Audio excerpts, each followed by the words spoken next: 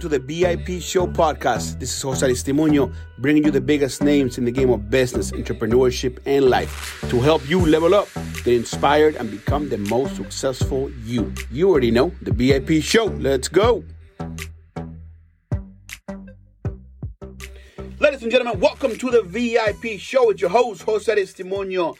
On the show today, I got a great friend, entrepreneur, author, and really, I don't got to give him much of an introduction because everybody knows who he is. My brother, Ed Mylett. Ed, welcome to the VIP Show, man. It's an honor to be here. Finally, we're doing this. I'm excited. That's exactly right, man. Ed, you know, I think a lot of people in the entrepreneur world, in the business world, in the speaking world, know who you are, but, you know, they know who you are today, but maybe 10, 15 years ago, maybe they didn't know who you were. I want to know, who was the Ed Mylett before you blew up on social media, Instagram, and all those sort of things? The young me was the real young me, maybe like pre-22. Tells you how old I am if that's still really young, but definitely insecure, shy, scared, low self-esteem, low self-confidence. I grew up in an alcoholic household. So a lot of times if you grew up with dysfunction around you, it's just hard to believe in yourself. And there wasn't a lot of security around me, although my dad got sober, ultimately became my best friend before he passed away. So, but I was definitely that guy. And then probably 10 or 15 years ago, a lot of that stuff still lingered, although I had some financial success. I was wealthy, but I'm still a real introverted guy. I'm very shy to this day. Like if I'm at a party or whatever, I'm definitely the dude in the corner. And, you know, most of my friends that you see on, you know, even that's on my show that are friends of mine are very eccentric, funny people, a lot of entertainers, comedians, because I'm not the life of the party, man. I like to be a fly on the wall. I like to observe other people. But to be honest with you, brother, that's been an advantage for me in business because I read people very well and I'm present with people. I listen well. I'm not always thinking about what I have to say, you know, so I would say that would be me.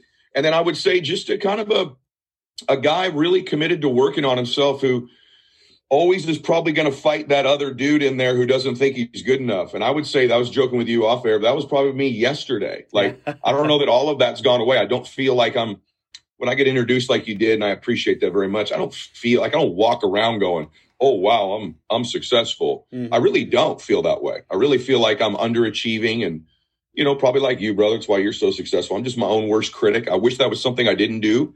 But if I'm being honest on a show, I can make myself seem perfect or I could tell the truth. The truth is, I still really am pretty hard on myself. But, you know, life, that's what makes life interesting, right? I feel like if you thought you already had it made, you wouldn't be pushing yourself the way that you still push yourself to this very, very day. And look, we all have that voice, right? The self-limiting beliefs that we tell ourselves every day, because obviously as you evolve as a person, new challenges arise, and then you're like, okay, I don't know how to maybe tackle this. I got to sort of maybe, you know, understand a little bit. But tell me, when was it the first time that you really had an entrepreneurial sort of idea? When was the first time you're like, what, I want to do this. I want to control my destiny. Wow, what a great question. No one ever asks me that. I'm so surprised that I never get asked that. You're a great interviewer. Thank you. I grew up lower middle class, so not poor, but I grew up near rich people. Like we lived in like the little house and you could look up on the hill and see all the rich people up on the hill. I was with my dad. What do those people do? My dad's like, they either won the lottery, they're an athlete, that guy plays for the Angels, that guy does this, or they own their own business. I'm like, well, that's probably going to be me. So I took sodas and candy bars and bought them at the store. I put them in a cooler and I went down to the local municipal golf course and I sold sodas and candy bars behind the fence on the 11th hole at Diamond Bar Golf Course. That was my first business. Beautiful. Every Saturday. Yeah, that's and then when I was 14, I started an auto detailing business. So I went door to door saying, hey, I'll wash your car. I'll detail your car. Me and my little business partner was called E&J's Detailing. 14 years old. 14 years old. You were walking around telling people, I'm going to wash your car. Yeah. And if I go back even a little further, I had a baseball card business when I was probably 10 years old, where I would go to shows and buy and sell baseball cards, which ironically is now a big deal again. So I've always been a little bit entrepreneur, which is really weird because no one in my family was one. I'm the only one, actually. Wow. Like nobody in my family's ever. My grandfather worked in a union job. My dad worked at a bank. So my mom stayed home. So like, there's no entrepreneurs. I don't even know where it came from, but no one ever asked me that. Like since I was a little kid, I was an entrepreneur. See, and thank you, man. I think part of what I love to do, like you said, Jose, like I love to read people. I love to understand human beings and their cause for why they do things behind the things that they do it. Because it's easy just to, money is it's a tool that we exchange, it's a currency. The value that it has is the value that we put in as a people, right? So true, brother. Yeah, that's just what it is. And I think you've been at it. It looks to me that maybe your environment wasn't the influence because your father, your family, that your direct influence, they were not entrepreneurs, but you were living down here. You saw the hill of business people who were doing things that you wanted. My guess is you wanted to be a part of that, right? As young kids, we want to. Yeah, you probably I don't know how you grew up, but obviously probably a little bit different than me. But, my family never even discussed being wealthy or being successful. We never went on vacation. Like, my family never thought about doing things. It's a beautiful, loving, awesome family. But even, I wonder sometimes, and my dad and mom, before my dad, it was just like kind of freaked out, like, where did this come from? But I think sometimes we're born, many of us, with this heart that wants to do something great with our lives. 100%. There's a lot of people listening to this, like, that you have no reason why people should think it's them, except there's always this thing in your heart. It's like, I'm supposed to be somebody. I'm supposed to do something great. I don't know how. I don't know why. I don't even really believe I can, but I feel like I'm supposed to. I should. Yeah. And that was kind of me. Now, you tell me, you've traveled around the world. You have a lot of famous friends, rich friends, people that have impacted the world in many different ways. What is the one thing that you're most proud of in your life? Oh, someone just asked me that this weekend. A friend of mine did. I'm definitely most proud of my family because I'll be honest with you. I want everyone to have really good stuff. So I was happy when I wasn't miserable when I was poor. I've had my water turned off. I've had cars repossessed. I've had a house foreclosed on. So I know what it's like. I literally know what it's like to go to the ATM and pray there's $21 in there so it'll spit out a 20. Been there before. You know what I mean? Like, I know what that's all about. So I've been happy poor and happy rich. Let me be very clear. Happy rich is 1,000 times better. Get happy rich. Okay. But it doesn't fulfill you. So, and I thought it might. I own a Global Express jet. I own multiple homes. I'm looking at the ocean right now. I got another home in the desert. I got one on a lake. I got stuff. Not saying that stuff doesn't make you happy. It does a little bit. It helps. It does help.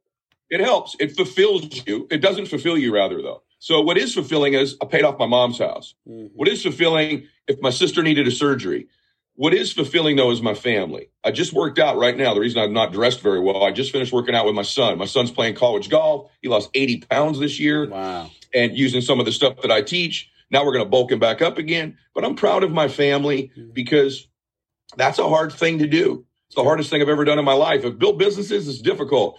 Building a pretty decent family in this world with social media, the distractions, the drugs, the alcohol, man, that's not easy to do. And that's the thing that will last. When I'm dead, someone else will buy my jet. Just some other dude will fly on it. It's just a thing in the air flying, right? Yeah. But when I'm gone, my children are my legacy. And so that's something I'm very proud of. I didn't lose my family to build my businesses. That's exactly right. Wow, that's such a powerful statement, right? Legacy. Let's talk about that because a lot of entrepreneurs want to make money, want to be successful, but they have to understand, and I don't know if you agree with me with this, but if you find your why, if you find the reason behind the why you do what you do, you're going to get to the place that you deserves to be at, but you need to find the why, and the why is not the possessions, the materialistic stuff, the money. That's part of it, and it's nice. Like, and I agree. I'd rather be happy rich than happy poor, 100%. But what is the reason? What type of legacy does Ed Mylett want to leave in this world when you're gone? It's changed for me, man. Such a great interview. I wish it wasn't a brief one. To be honest with you, this is so good. We'll do it. We'll do it again, man.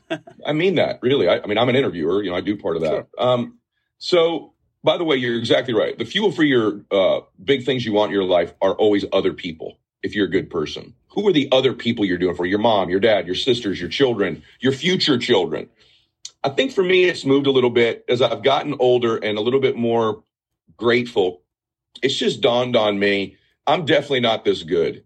And so for me, not to preach, but I will just say to you, there's an amazing God in heaven who's blessed me. And for me, so it's to glorify and honor God more. I try to do it more so that people understand, hey, man, yeah, I might have a deep voice and I got a little bit of a muscle on my body or whatever. I might seem like my act's together.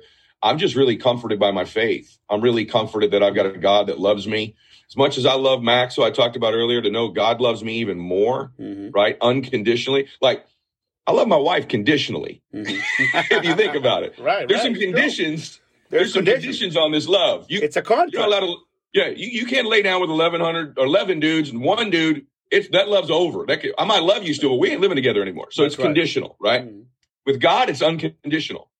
And what we do in our life is we think, well, I've made this mistake. People don't know about this thing I'm ashamed of. I've had this failure. This relationship broke up. I made a bad decision there. And we think, oh, that disqualifies me now from being happy and successful. It doesn't.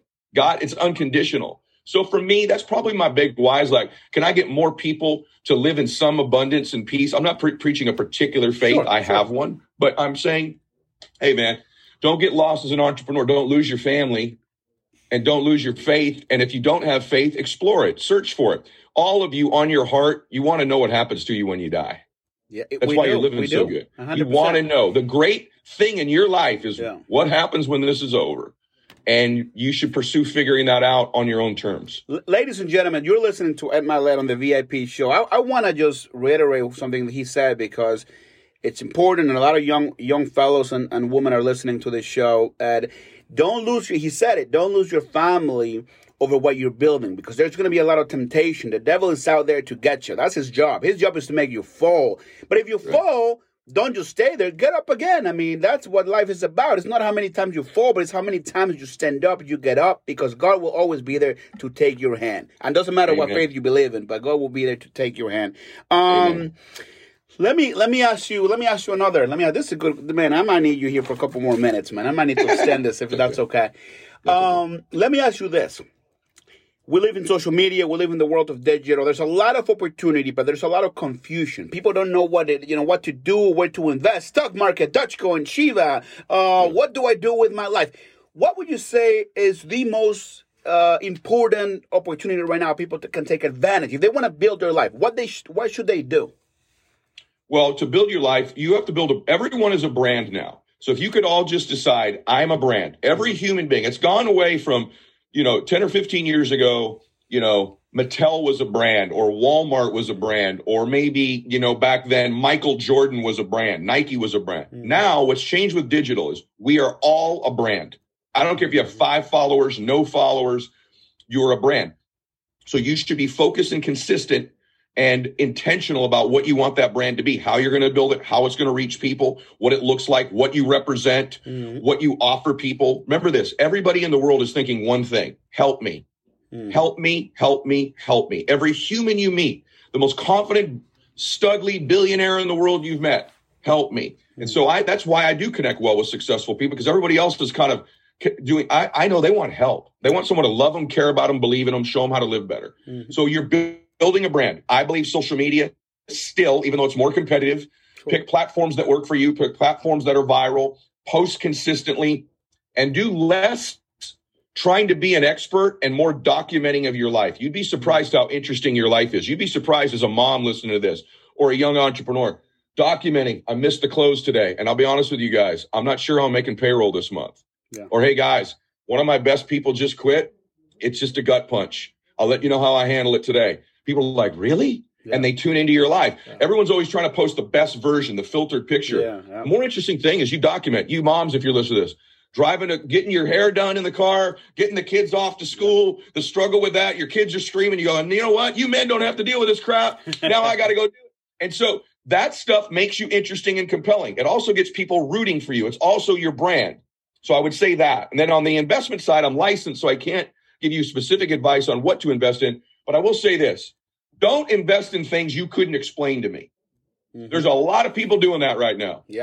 I don't know why it works. My buddy told me to do it. I wrote it up to the top. You will probably talk to me in a year and go, I have no idea what I was doing. It went all the way back down. So at least understand. My dad said, if you can't explain it to me, don't do it. The other thing is the most important investment you will make is in you, in your growth, in getting access to people like you and I that can help them grow and change. And then secondly, in your own business, because you know that and you control that. Those are two places you pretty much can't go wrong. Investing in you and investing back into your own businesses. Beautiful, man. One last question, because this is the question that got voted the most. I told folks that I was going to interview the great Ed Mylett. I'm like, okay, what should I ask him? The one question people ask him the most is, what is the secret to selling? Because we sell ourselves every day. We sell ourselves with our wives, with our couples, with whatever it is, with money. What's the secret to sell? How can people sell whatever they want for whatever price they want to? Certainty. Certainty is influence. The more certain person always influences the less certain person. My wife has proven that now, by the way, for 30 years. I've lost every single fight we've ever been in, except she's been wrong like 94% of the time. But she wins every fight. She's more certain she's right than I am that I'm right. So in every exchange, this is important, social media, phone call, boardroom, the certainty battle is happening. Once you have rapport, if you don't have rapport, it doesn't matter. But if you've built rapport, meaning they like and trust you, the more certain person will ultimately influence the less certain person. So you have to be cognizant of that. You have an advantage, by the way. You know more about your product and your company than they do. You should be more certain they need it than they are that they don't. And then be conscious of this. How do you transmit certainty? It's an energy. Be conscious. I can't believe how many salespeople and entrepreneurs miss and are not conscious of the energy they're putting off. You are always making an impression on somebody. They are always forming an opinion about you, good, bad, or neutral. So it's the energy you put out, the certainty which you communicate it with. That's why you're compelling. Like right when the camera went on you, bro, before we started talking, because I knew you before, but I'm like, this man has a presence and a certainty and an energy about him that is both likable and confident. This is something you must be conscious of working on. How do I do that? Model people. Watch people that you like, pick apart little things they do and model them. And then slowly, as you take that walk in their shoes, morph it into your own personality with your own dynamics, with your own way of being. But I modeled people initially, even things, if you're watching the video, I'll say and I go touch my chest. Now watch what I do next. Then I come back at you. Let me tell you what that is. That is me grabbing my energy and giving it to you. That's a transmission of energy. That's influence.